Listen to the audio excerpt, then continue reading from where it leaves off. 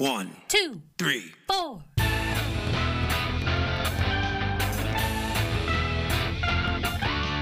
Monster movie. Fun time, go! Monster movie. Fun time, go. Monster Movie. Fun time. Go! Monster movie. Fun time, go. With Precious D and Honeybee. Fun time, go! Hello, everybody, and welcome to the show. I am one of your hosts, Precious D. And I am one of your hosts, Honeybee. We are two best friends making our way through the history of kaiju movies. I am a grumpy old man, and Honeybee is a young hottie. Stop. That is not true. Well, relatively young. Yeah, I'm an old By hottie, comparison. okay? Honeybee is 30. She's a grown-ass woman now. But I am 55, so. Irrelevant. Completely irrelevant. Folks, if you are regular listeners to this show, you might be expecting to hear Godzilla versus Mechagodzilla discussed today, but that's going to come Tricked you, next week bitch. because we finally got to see Space Monster Wangmagwi. Woo! We did it. We finally got it. All right, so for those of you who are joining us late or who have not been paying attention, Space Welcome. Monster Wangmagwi is a 1967 South Korean kaiju film that was falsely believed to be lost for a long time. It just was never released outside of South Korea. For whatever reason, they just didn't want to give anybody the rights, but it was in the Korean film archives and would occasionally get shown at a festival or on television. And recently, SRS Cinema, a film distribution company, managed to get the rights to distribute it here in America and elsewhere. The international premiere of the film took place at the Fantasia International Film Festival in Montreal on July 23rd, 2022, and then the Blu-ray release was this month, January 2023. We have our copies. We got an extra copy to give away to one of our listeners. It also comes with a little mini poster. So we will be doing some kind of Twitter or Instagram or some kind of a, one of those like, share, whatever type of giveaways. And I might just combine it with the one we've been trying to do. So you might get this and a bunch of other shit. We'll see. So keep an eye out for that. I'm going to try to set that up this week. But right now, you can only watch it on Blu-ray. Eventually, it will be released on DVD and on streaming. Most of SRS's stuff ends up on like Tubi and Pluto and that kind of stuff.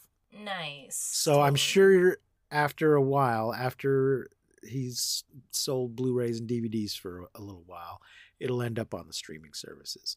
But we're going to spoil the shit out of it right now. So if you don't want it spoiled, skip this episode until you get a chance to see it. So there you go. That's me telling you not to listen to our show. If you are interested, or if you missed it, I had an interview with Ron Bonk, the head of SRS Cinema, back in episode 57, which was our All Monsters Attack episode. So if you missed that and want to hear that interview, you can go back and listen to it now. It's a really great interview, too. It's awesome. It's one of my favorite interviews. Well, thank you. Normally we go through things chronologically, but we've had to backtrack because this movie was not available. So it's from 1967. Just to refresh your memory, kaiju movies that came out that year were King Kong Escapes, Gamera vs. Geos, Gappa, the Triphibian monster, son of Godzilla, and Yongari, monster of the deep. So that's the Wow. period we were in. That's the other stuff that was coming out at the time. This is only the second Korean kaiju movie. The first one is truly lost, and I think is just a short film.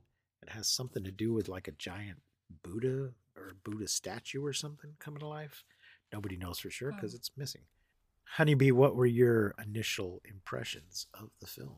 Well, we got it on Blu-ray, so it came jam-packed with some really interesting trailers, and I almost thought you had pranked me. because the trailers are like crazy. The trailers for all the other SRS cinema movies? Yes. Like Puppet Shark and yeah. Doll Shark. You're and gonna Amityville, need a bigger house. and Amityville Karen. Yes. SRS releases a lot of they distribute a lot of kaiju movies, but they also distribute a lot of really low budget crazy ass shit. Yeah, it was insane. I really like for a second I was like, is this cuz there was so many of them? I was Right. like, is this a prank? Is this a joke? Like, is he pranking me? And then because of all of the trailers from the movie, I was like, man, what is this movie gonna be like? I was a little concerned, but it was way better than I expected.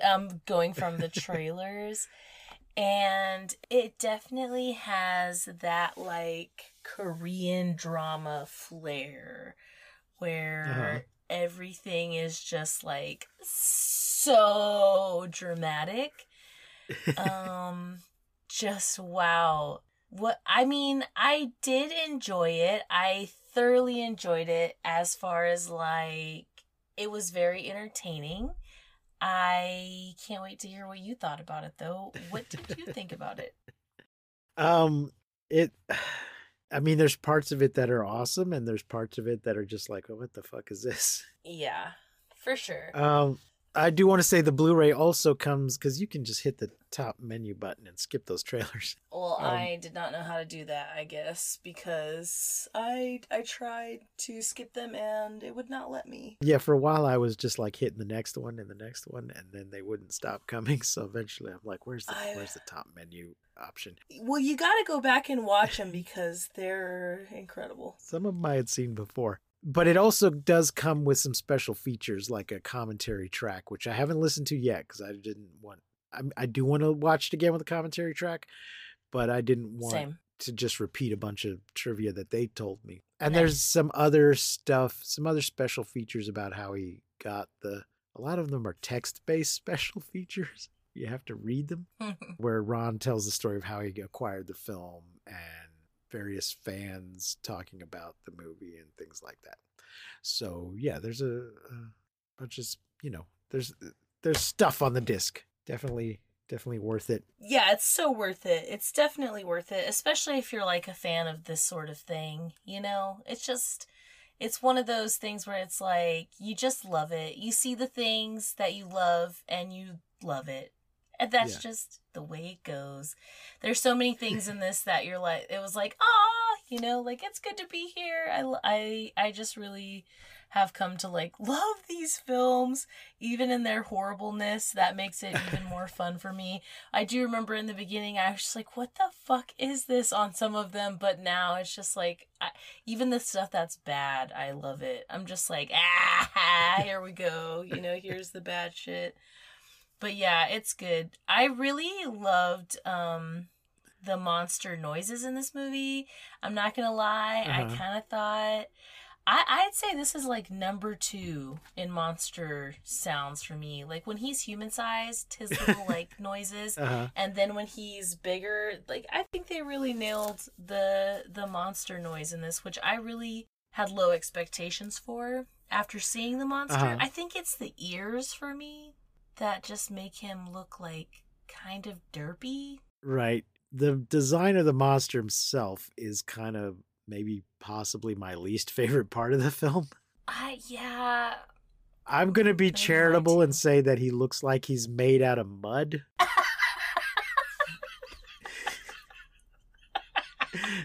Okay. That's Because- nice of you. Well, because yeah, right, because No, we all know why. We know why. because he really looks like he's made out of poop. But I'm going to say he looks like he's made out of mud or possibly chocolate. It's in black and white, by the way, I should say. I don't know what the kill count was, but, and the monsters seems to be about standard 50, 60 meters. There apparently are 160,000 extras in this movie, What? which is not quite a world record. Some people thought it was a world record. The world record is held by a German Nazi film from 1945 Oh that had my. 187,000. This only had 167,000. But that's still quite a lot of extras. The thing is, early in the film, I'm like, are there just like 10 to 20 people in this movie?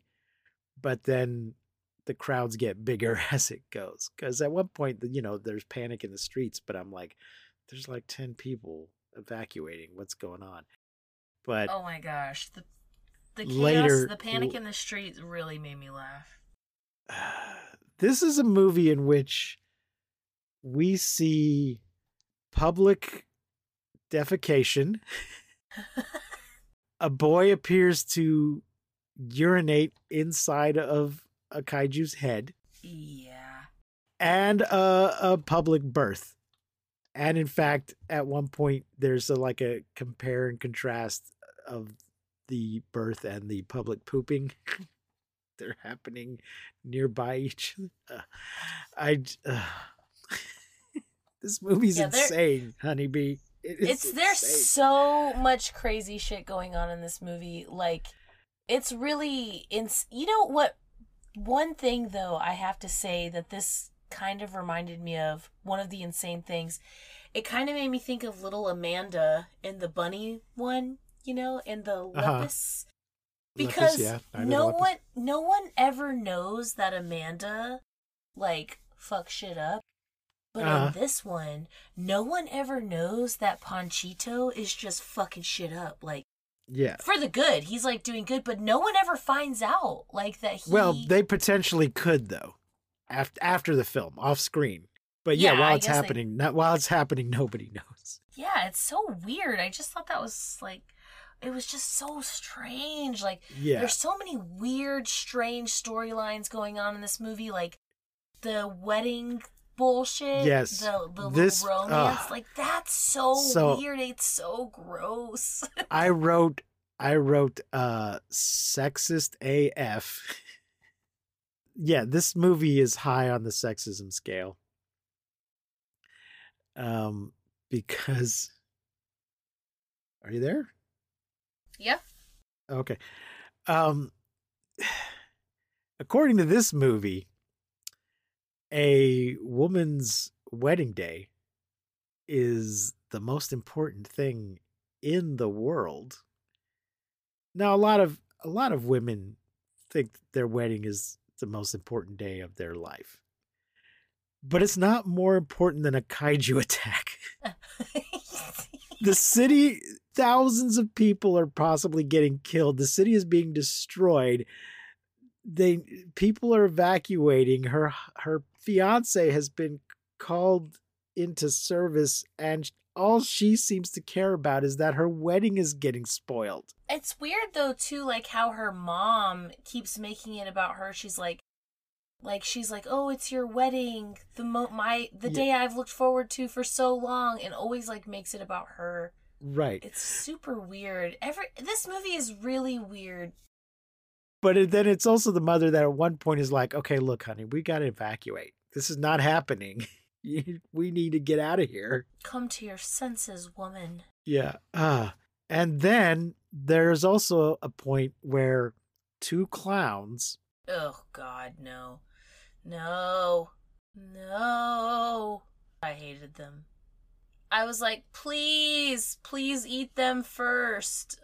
At first I thought they were Korean Abbott and Costello, and then I thought, no, they're more maybe Korean Don Knotts and Tim Conway, because they didn't really have any of the clever wordplay of Abbott and Costello. They were just a couple of morons. It's just so awkward. They're making a bet, and the stakes in the bet are the guy's wife. Although the other guy never puts up anything.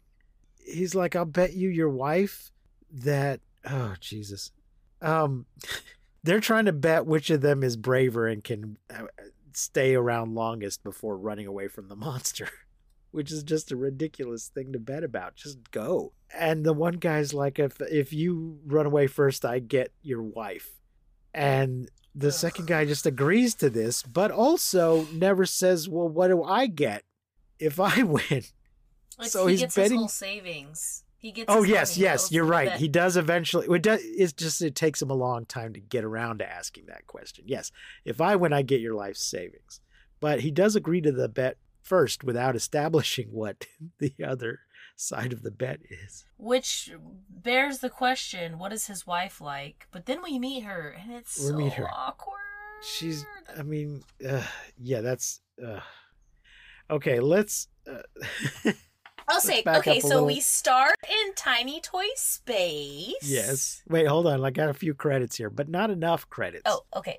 Or on the other hand, too many credits. Okay, so we're getting a lot of information off of Wikizilla this time. Thank you, Wikizilla. Wikipedia doesn't have as extensive an article. I showed the movie is planned by Lee Jong-taek. I don't know what planned by means. Directed by Kwon Hyuk-jin, written by Byun Ha-young, and produced by Woo Ki-dong. Music by Jeon Jong-kun. Cinematography by Ham Chang-gi. And special cinematography by Lim Seong-duk. I don't know what that means because it's not special effects. Special effects are by Kim Byung-soo and edited by Hyun Dong-chun. And then for the cast, Nam Kung-won as Major Oh Jung-won, Kim Seon-kyung as An-hee, Jeon Sang-chul as Squirrel, which I don't remember him actually being called Squirrel, but that's the street urchin, the Panchito. Did they say his name at any point? I never heard his name. That's one of my notes. He doesn't. Notes is like, what is this kid's name? That's why I just started out calling him Panchito, because no one ever says it. On Wikipedia, he's just listed as street urchin. On Wikizilla, he's listed as Squirrel. I called him young Korean Charlie Chan. Not Charlie Chan, sorry. Charlie Chaplin. Let me take that again. I called him young Korean Charlie Chaplin. Kim Hae-gab Song-hae as Gambling Men. Oh, okay. Kim Hae-gab, Song-hae as Gambling Men. Those are the two clowns. And then on Wikizilla, they just list a whole mess of other actors and actresses, but with no characters after them. So, and of course, there's 167,000 extras. So, one of these people must be the pregnant woman, and one must be the pooping man, and one's the other military guys whose names we never learn. I don't know. I mean, the fact that nobody'd seen this movie in America hardly until this month might have something to do with the lack of proper credits. So anyway, that's our cast and crew, such as it is. Nice. Yeah, I was very curious whether these two clowns were a famous Korean comedy duo, but I can't find out anything about them. It just, I mean, they could have been, maybe this is the only thing they ever did. Or maybe they were like Don Knotts and Tim Conway, and everybody in Korea went, oh my gosh, it's those guys. Who knows? But who knows? They were terrible. This movie kind of has a little bit of everything, from the other movies. It kind of takes a little bit of everything and pieces it all together to make this movie. Right. Oh, I just want to say, though, when I say that they were terrible, I don't mean that they gave bad performances. I mean that No. their characters are highly problematic. Yeah, it's pretty gross. In 1967 in Korea, I'm sure it all seemed hilarious, but it's just Yeah. terribly I'm sure inappropriate now. Yeah. Yeah, they did a great job, I guess. I mean, I'm the guy who watches old Doris Day movies and goes, what the fuck is happening right now? They just do not age well. Another day is here, and you're ready for it. What to wear? Check. Breakfast, lunch, and dinner? Check. Planning for what's next and how to save for it? That's where Bank of America can help. For your financial to-dos, Bank of America has experts ready to help get you closer to your goals. Get started at one of our local financial centers or 24/7 in our mobile banking app. Find a location near you at bankofamerica.com/talktous. What would you like the power to do? Mobile banking requires downloading the app and is only available for select devices. Message and data rates may apply. Bank of America N.A., member FDIC. Okay, let's get into this summary. High in orbit, aliens called the Gamma observe the planet Earth in preparation for planetary conquest. And these aliens, we've seen a lot of aliens in these movies. This spaceship and their outfits looked like they came out of the 1950s, not the 1960s. Or even earlier. I liked their little antennae. Not even 1950s, 1930s or 40s. They look like, Buster Crabbe era Flash Gordon stuff going on here. What was that? You say you liked them? I like the antenna, like the little antennae on top. Yeah. So they are all dressed in like silver with big bucket helmets, and we can just barely see their eyes. And they're planning to invade Earth. Having Like searched you thousands do. of planets, yep. Having searched thousands of planets, these aliens have found that Earth has the perfect conditions for a colony, save for the existence of the humans on its surface. The Gamma Commander, those pesky humans, the Gamma Commander calls for Wangmagwi, a creature with the ability to grow exponentially in size proportionate to increasing air pressure. Nonsense. Oh, and I believe Wangmagwi means Devil King. Oh, does it? Or, well, so the Korean title is Yujugoen Wangmagwi, which is literally Devil King, the space monster. So I'm assuming that first part is what means space monster, and Wangmagwi is Devil King. Since the translated title is Space Monster Wangmagwi. I don't know. Anyway, it's a weird thing for aliens to call their monster, but there you go. You don't know. You don't know, aliens. So they just drag out this human-sized poop monster and talk about how the air pressure, and he looks more just blobby before they shoot him down there. He doesn't even look like he's got eyes or his fangs or any of that stuff. And once they shoot him down to Earth, the air pressure is going to be less, so he's just going to expand. And I'm like, well, isn't that going to happen to you if you go down there later? I don't. We saw this nonsense in one of the other. I think it was a Gamera movie where the different air pressure caused the monster to just get bigger, to grow. Mm-hmm. Yeah. Anyway, they launch it to the surface through a what do you call it? Let's see. To be launched to the surface, beam. remotely controlled by a radio receiver on his back. Wangmagwi will be used as a weapon to eradicate the human resistance so that a colony can be established, by which point the remaining humans will be used to feed the creature. Yeah, but he never eats anybody. No, and they even ask at one point, is he going to eat us? Yeah. Which is just weird. We're going to create we're going to unleash this, giant monster weapon that we're then going to have to feed later. But don't worry, We'll just use the extra humans to feed it. Like, this seems like an issue. What happens when you run out of humans?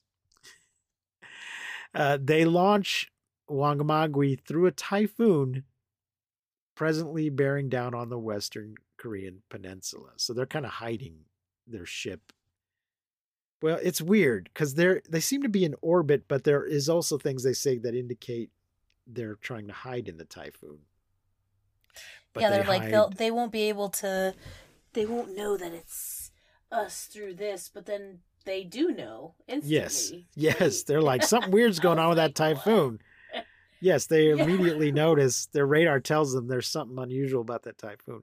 But they just sort of open up the ship and just shoot this thing down.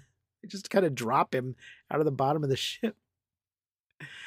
As the storm bears down on Seoul, An-hee, a young bride-to-be, and her fiancé, Republic of Korea Air Force pilot Oh Jong-won, are spending time together at her home before their wedding day. Is that what we're calling it? Spending time together? I mean, they were just kind of hanging out. They on top of each other? Well, yeah, but not, they were cuddling.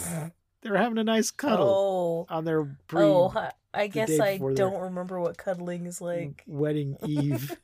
There wasn't like any nudity or anything. Were they smooching? But it was just awkward. It was just like weird. You just say their positions. They're just like laying on top of each other. Like, ew, what? Just like in the living room. Just yeah.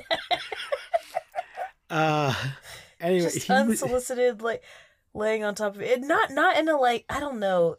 When you see the movie, whoever wins the giveaway, it's like awkward on top of each other. It doesn't look. It's just weird. You'll see. I don't remember. I didn't notice. Ugh, it was gross. Anyway, O receives an order recalling him to the Air Force Base. Doesn't he just hear it over the radio? Yeah. They just break in with a whole thing. Yeah, they're like everybody. We interrupt this program to tell all the military to get back to base. Mm-hmm. Oops. Yeah. But what about my wedding? Dismayed but certain in the happiness of their wedding, the couple part ways for the night as An-hee's mother remarks on how the wedding will go well in spite of the night's weather. At the base, O arrives to find the commander and technicians concerned with an anomaly in their radar systems. Oh yeah, O seems to think at some point that he's like, oh no, I'm going to talk to the commander and it's okay. He said I don't have to come or whatever, but then he does have to. At some point, he thinks he's going to be excused for his wedding, but then it turns out, nope, there's a giant monster. We kind of need all hands on deck. Yeah, and everyone in this movie, even Wangmagwi, has seen King Kong. Yes, they come right out and mention him, which I think we've said before. Do not mention a better movie in your crappy movie. I mean, it's not a crappy movie, but it's not... Let's just remind everybody of what we're ripping off here, in case they didn't notice. Yes, somebody at one point says he's like King Kong, which I also thought it was interesting that they don't compare him to Godzilla; they compare him to King Kong. So I think we mentioned before how like at the time in Japan, King Kong was more popular than Godzilla, and I guess in Korea as well, Godzilla was not quite the dominant force he is now, and King Kong, it was their go-to. Yeah. What were you going to say? I don't remember. King Kong, I have no idea. Oh, I was going to say when he picks her up also. Yes. When he picks up the girl and he looks at her and then he kind of does this like, it's like he's seen the movie. He like picks her up and he's like, ooh, lady. And then he kind of like bangs on his chest like the movie. Yeah. Yeah, he picks up our bride and then carries her around forever. And there's times when it seems about her like several times. Yeah, there's times when it seems like, well, how is he still holding her? But then there's other times when I was looking, I'm like, oh no, his hand is cupped. They are telling him, remember, you're holding the girl, so you've got to keep one of your hands kind of cupped the whole time while you're wrecking these buildings. But he hardly even does that, really. He really just he does wreck some buildings, but there's a lot of times where he's just like wandering around. Yeah. And I'm like, what the fuck is he doing? Like, do something. The aliens' plan for him to basically destroy all of human life is not being executed very well, because he does sort of take his time and just sort of wander around a little bit instead of doing maximum damage. Anyway, they found an anomaly in the radar system, which coincides with the arrival of the aliens in Wangmagwi. Fighter jets sortie, but are unable to spot anything. The next morning, Anhi and her mother are awoken by their neighbor, alerting them that the monster's been spotted near Seoul. They called her Auntie, and I thought that she actually was. Sometimes Auntie is just used as a courtesy. I assume Yeah, it's it's the same like a respect. Right. I know it's that way in China. I assume it's that way in Korea. But there was something they said that indicated, oh, she actually is her aunt. I think it's the fact that she was just constantly hanging around with the wedding preparations and shit. She seemed like more than just a neighbor. Anyway, she comes and tells them the monster's coming, urging them to evacuate and expressing condolences over the wedding. Because that's what's important. Still determined that the wedding will go through, Anhi and her mother make the necessary arrangements with the officiator and hairdresser, only for both to run away in the evacuation as the giant Wangmagwi approaches, tearing through hillsides and buildings as it makes its way into the city. Left behind in the desolation like a couple of dum-dums, the bride and mother are caught in Wangmagwi's sight, the both of them fainting in horror. More sexism. They just freaking pass out. Jongwon can only watch from the sky as Wangmagwi picks Anhi up and, amused with itself, carries the unconscious bride off as it tears a trail of havoc through Seoul, with the Air Force unable to stop its advance without being able to use weapons. I guess they're holding back because he's holding this one woman. That's why I he wasn't picked her sure up. if they knew. I wasn't Right. sure if they knew that he was holding the woman because they Yeah. never say anything about it. Yeah, it's unclear. But maybe that's the real reason he picked her up, to use her as a shield. A 'Cause he's not- shield. yeah. She's a Barbie. No, not a literal shield, but just hey, if they know I've He's got like, this woman, they hey, won't shoot I me have if I'm the holding this lady. I have the pretty lady. No, he picks her up because he's like King Kongi. Like, he's like, ooh, la Right. la, a lady. Well, that's the thing, though. He doesn't go full Kong. But he picks her up, but then he doesn't do, how Kong is fascinated with Anne. He's just sort of casually carrying her around, but not really paying any attention to her. He doesn't seem to actually be that interested or care about her. He's just like, well, I'm a giant monster. I guess I got to pick up a lady. And I can't really use his hand, but I got to carry this lady around. So it's kind of like he's at the mall and been stuck with his girlfriend's purse. He's just gotta hold it. He's like, all right, I can't put it down, but I can't do anything else with it. Yeah, that's hilarious. That's exactly how he carries her around. Oh my god. So as Wangmagwi rampages through Seoul with Anhi in his grasp, a collection of characters have comedic encounters with the alien monster. Well, I think I'll be the judge of how comedic these encounters are. Two men bet one another over who can stick around longest. These are the clowns we were talking about. I don't just mean clowns in that they're dum-dums, but they're literally, in a theatrical sense, they're two clowns. They bet each other who can stick around the longest before running away, the both of them turning out equally cowardly. Dozens of people end up trapped in a skyscraper as the monster rocks its foundations, and Anhi's mother desperately pleads with police for help finding her daughter in the middle of a panicked crowd of evacuees as Wangmagwi carries her overhead. So these people they take our advice and they take shelter in basements. It's not basements exactly, but like in the transit system, I think is where they're all hiding out. And this is where we get this weird scene with this guy. The baby and the shitting in the baby. Oh my God. So this one guy is like, is there a newspaper seller? Is there a newspaper seller? And somebody's like, what? I've got a newspaper. Like, yeah, let me have it. And he's like, why? And he grabs it. And then he goes over to a corner that's still in full view of the rest of the crowd, lays down the newspaper and pulls down his pants because he's got to take a dump so bad he can't hold it. And I guess there's no public bathrooms in Korean public transit systems. So he takes a squat and starts. But then the thing is, he seems to be straining. And I'm like, well, then you didn't need to go that badly if you're having trouble going. But no, I think he's just like supposed to be like so scared he's like shitting himself, but like everything is so fucking dramatic. Everybody's facial expressions, everybody has to drag everything the fuck out in this movie, and it's just like he's just like trying to be so dramatic. Well, I mean, they just have it. Yes, they're like, all right, now let us see in your face. Let us know that you're taking a dump with your face. But it takes him a while because meanwhile, this woman starts, like her water breaks or something. She starts having a baby.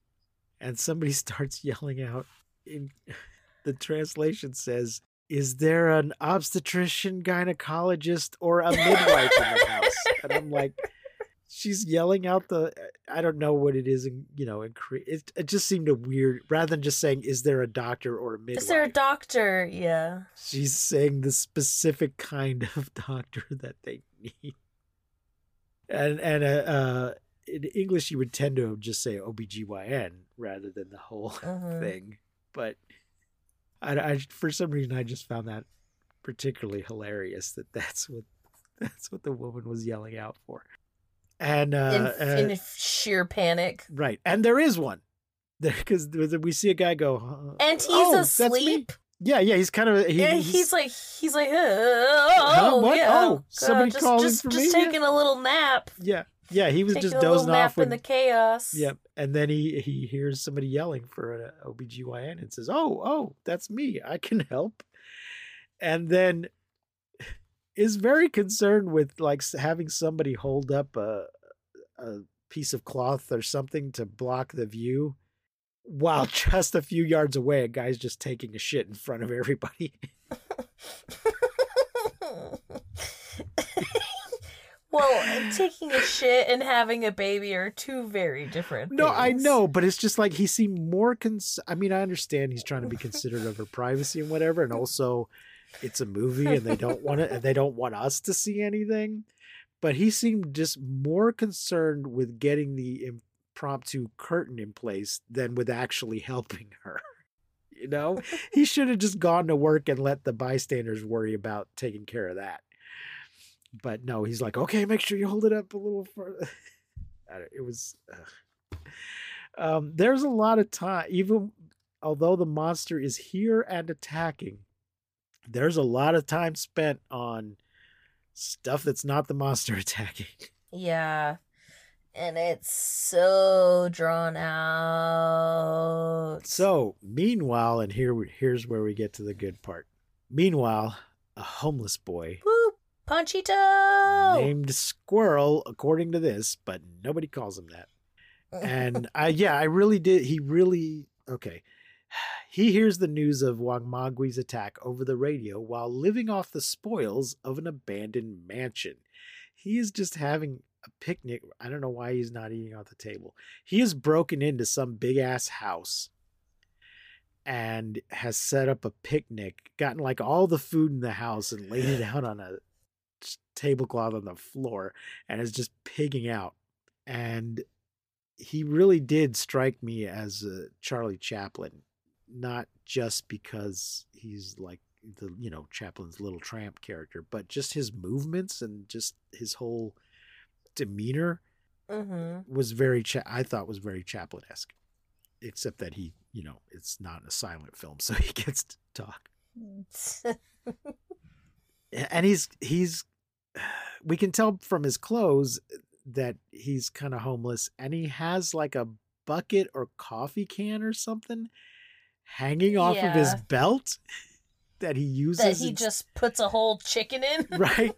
So I guess he's, he doesn't have like a proper satchel or a backpack or a bag to carry stuff in. So he hangs a can off of his belt. Oh, yeah. And yeah, when he realizes it's time to maybe get his shit and go, he just starts stuffing food into the can.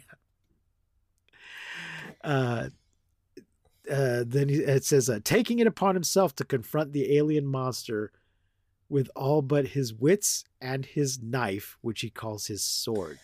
So yeah, he's listening to the radio report and is very disdainful of these adults that aren't taking care of the problem. So he decides he's like, all adults are cowards. Yep. So he goes outside and sees the monster, and it's fucking amazing. And then we like go back to the freaking. Oh, go ahead. Yeah, a squirrel scales up Wangmagwi's body.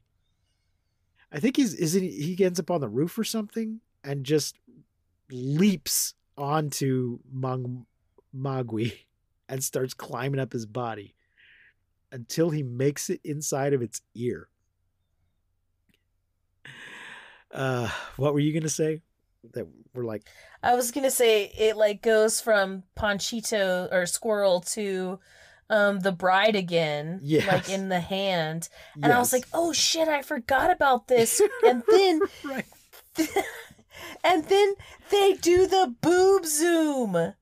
What is the boob zoom? Yes, right. Yes, I forgot. There is a moment where the monster kind of leers at her, because, I mean, I think that's what they're trying to indicate.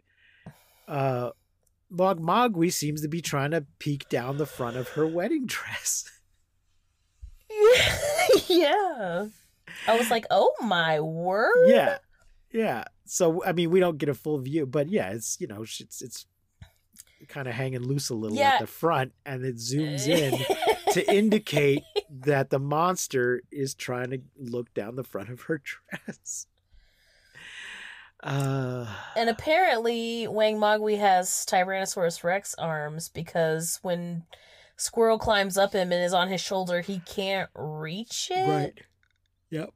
He's like trying to swat at him on his shoulder, but he can't reach his own shoulder. So it weird. But yeah, he makes it to his ear. This kid is crazy. Yes. Yeah. He climbs into his ear, which is filthy.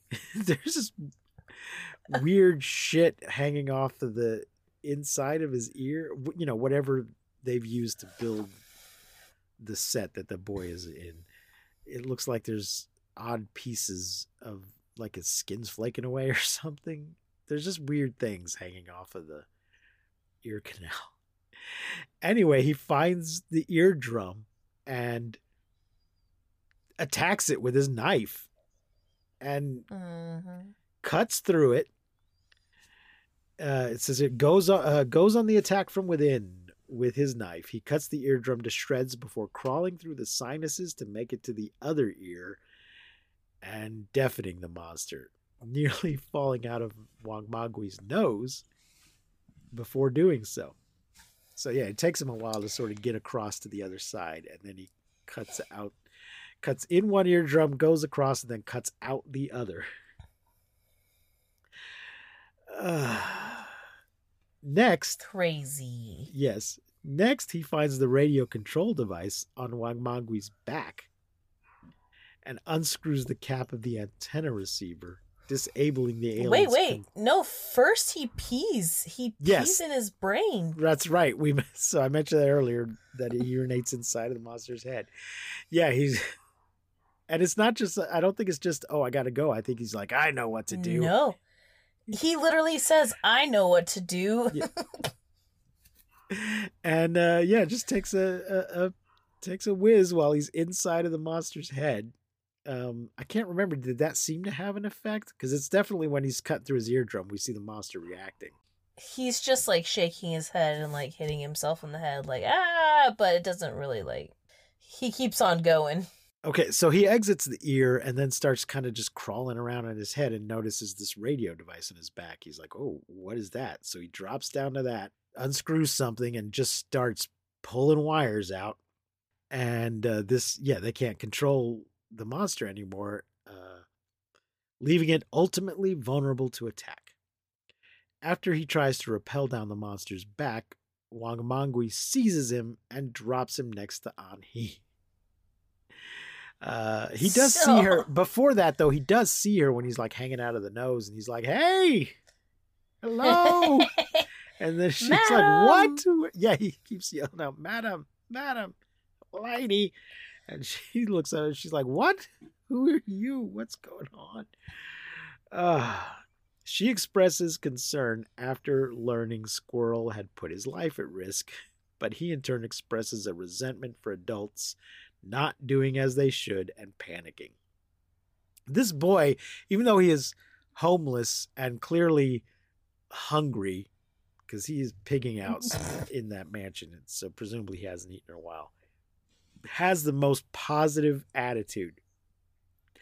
All the time that he is fighting this monster, and nearly getting knocked out of his nose and falling to his death and stuff, he is just smiling and laughing.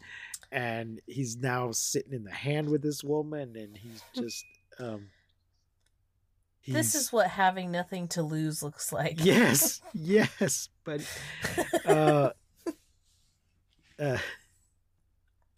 but yeah, he's just like, oh, damn it, no problem, I'll take care of this, don't worry. And it says here, nevertheless, he offers Anhi his optimistic disposition and an apple.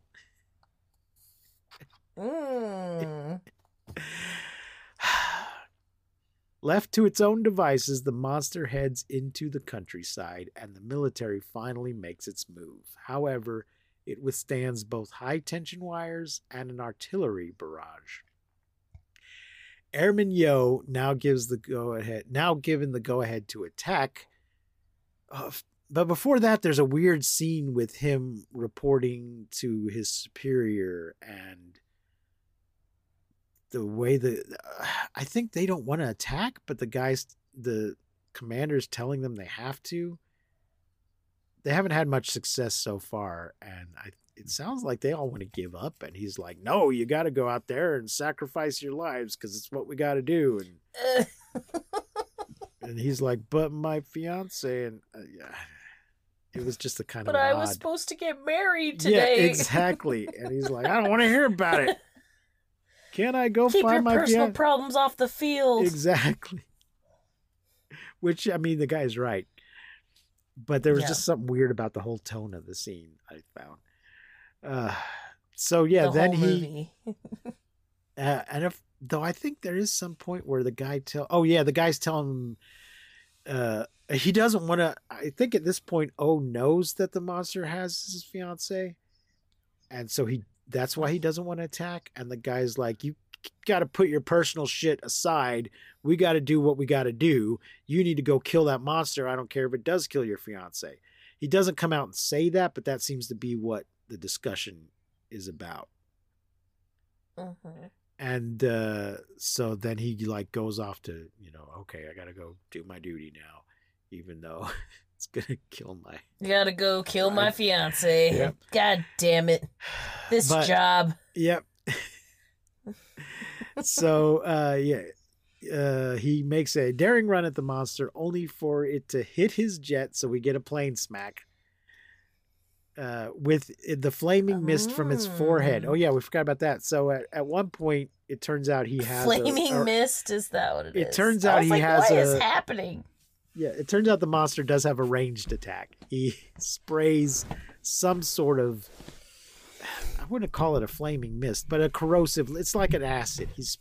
At one point he sprays an acid out of his forehead, and it's kind of melting buildings. At first I was like, is that steam? That's what it looked like was steam. But when it hits the buildings, it kind of makes them melt. So it's some sort of acid, corrosive something. Right. Anyway, as he ejects from the cockpit, with a parachute, the bride and the boy jump from the monster's hand and catch onto O's parachute, landing on a lakeshore. Surprise! Which is just ridiculously badass. So even this lame-ass bride woman does manage to jump out of a kaiju's hand and grab onto a passing parachute. So that's actually pretty impressive. Pretty cool. She wouldn't have been able to do it without Panchi. No, and not at all. It's pretty gross. How she's like, I knew you were going to save me. Yeah. Like, no, you didn't, bitch. You lioness. You thought he was dead. Yeah. The jet crashes into Wangmagwi, setting it on fire. The Gamma aliens, frightened by the possibility that the humans could overcome Wangmagwi, whatever, call off the invasion and retreat to their home world. Well, Plan A. I thought they caught him on fire. They were like, destroy the monster. It does. I think. Well, the jet does crash into him, but I think they also activate a self-destruct. But yeah, they're kind of like, well, Plan A didn't work. We have no Plan B.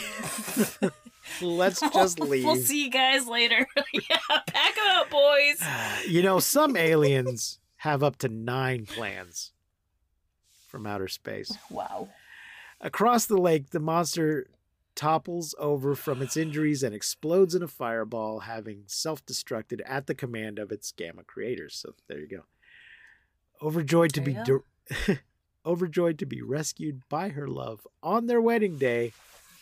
On their that's not correct. It's on their scheduled wedding day. Does it say that? It's what it says. Does it say on their wedding day? On their wedding day. But it's not. Hilarious. It's the day their wedding was scheduled. But there's absolutely no way that they're having their wedding today. There's not time.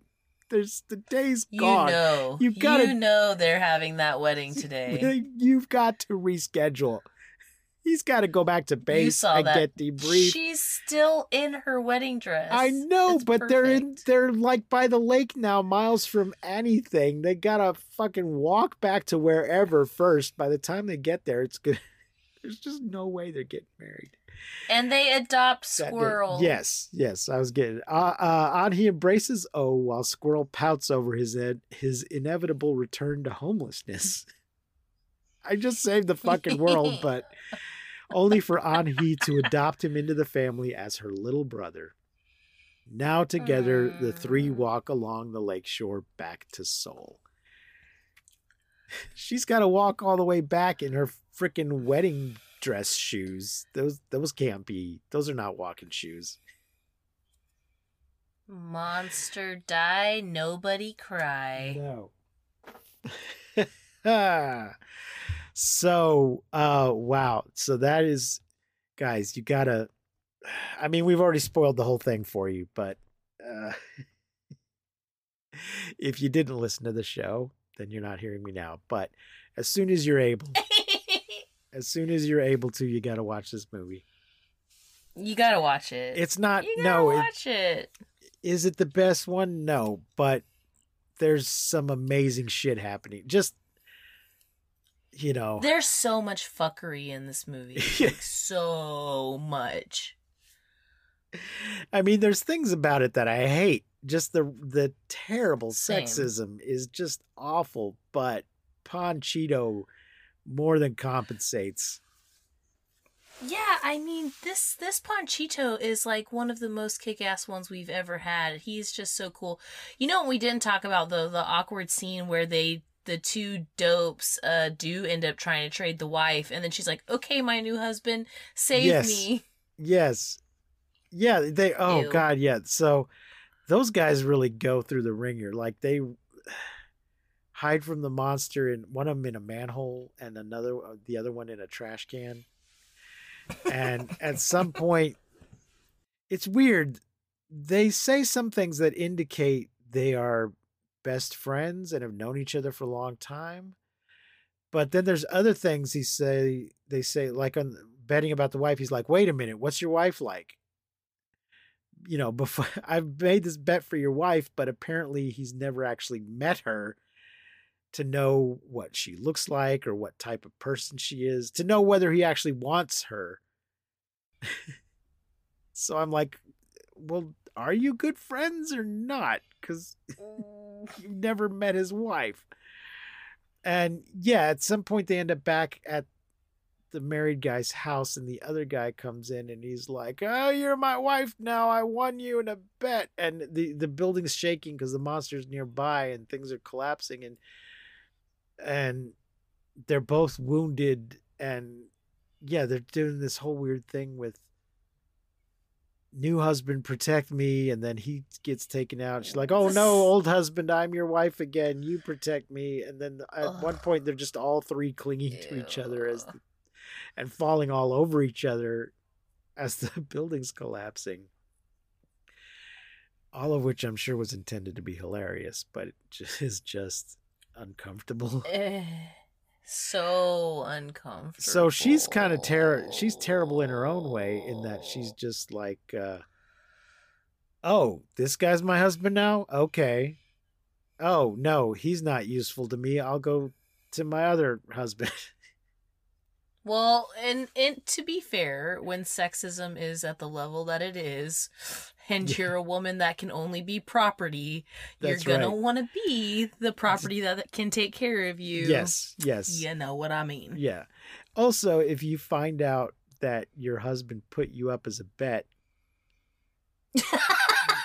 you're maybe not gonna. I don't know that you Fuck necessarily. that guy. I don't know that you necessarily want to go with the guy that won you, but you don't want to stay with the guy that bet you either. So Yeah. it's not a great situation to be in. So yeah, yes, it's true. You can't blame her for going with who she thinks is most likely to keep her from getting stepped on by a monster.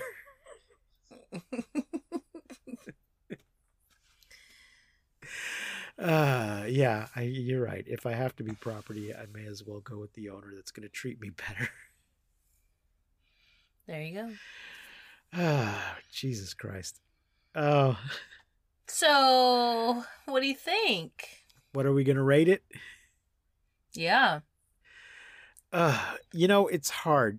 it is. That's what she said. The thing is, I think normally I'd be inclined to just give it like a 3, but there is a certain element of, this movie's got near legendary status, and I personally haven't known about it that long, really, but people who are even more into kaiju films than we are have known about it for a long time and have been there's just this anticipation of finally getting to see this film. So it's the experience of watching it was much,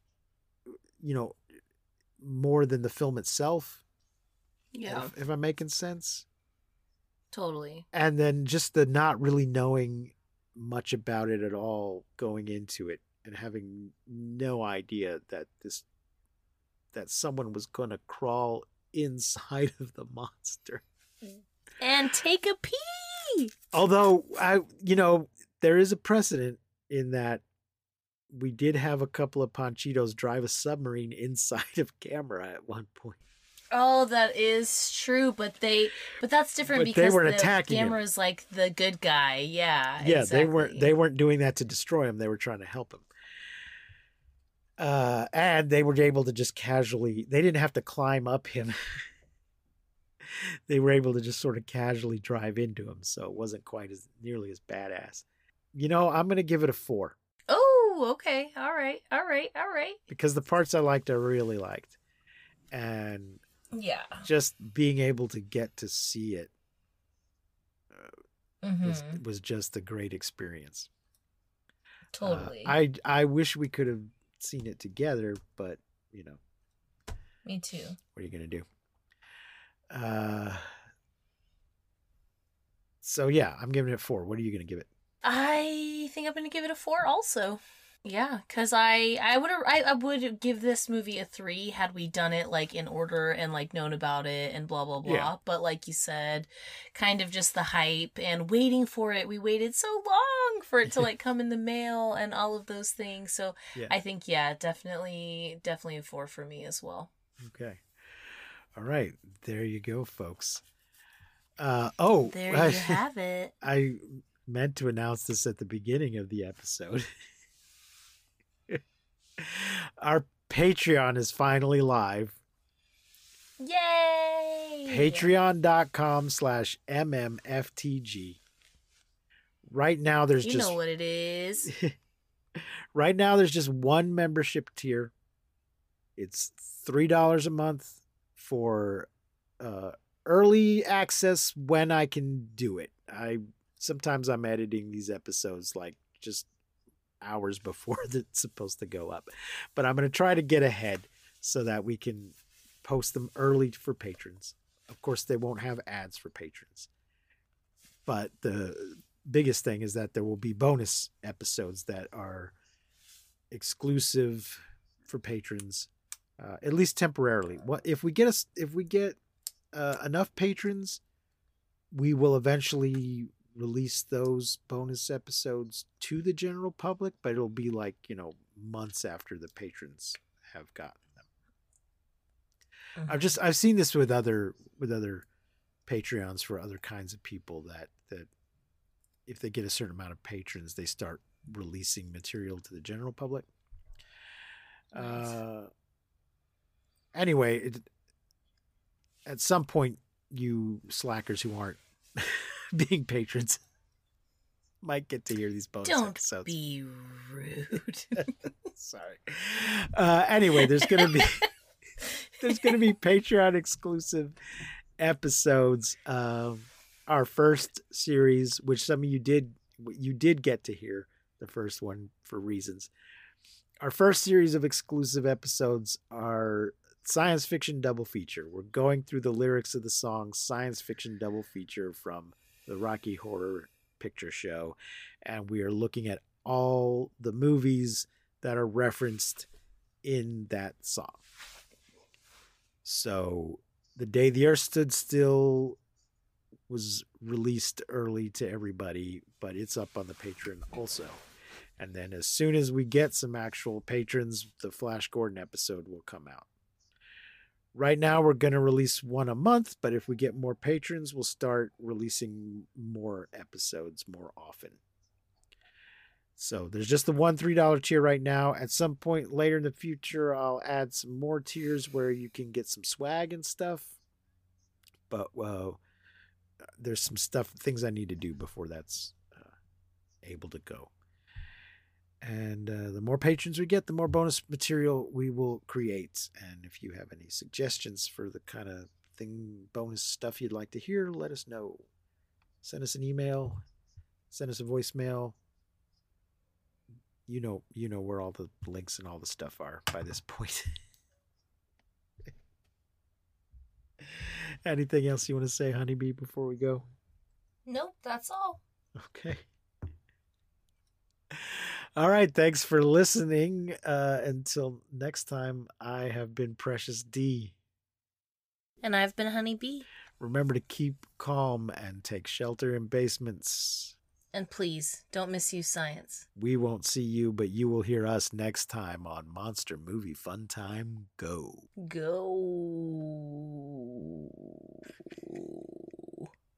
You've been listening to Monster Movie Fun Time Go. If you enjoyed the show, please rate and review us on your podcasting platform of choice. Our theme song is by the Texacato Folk Rock Punk featuring Lita Lopez. You can support the show, find links to our social media, and even leave us a voice message at anchor.fm/MMFTG.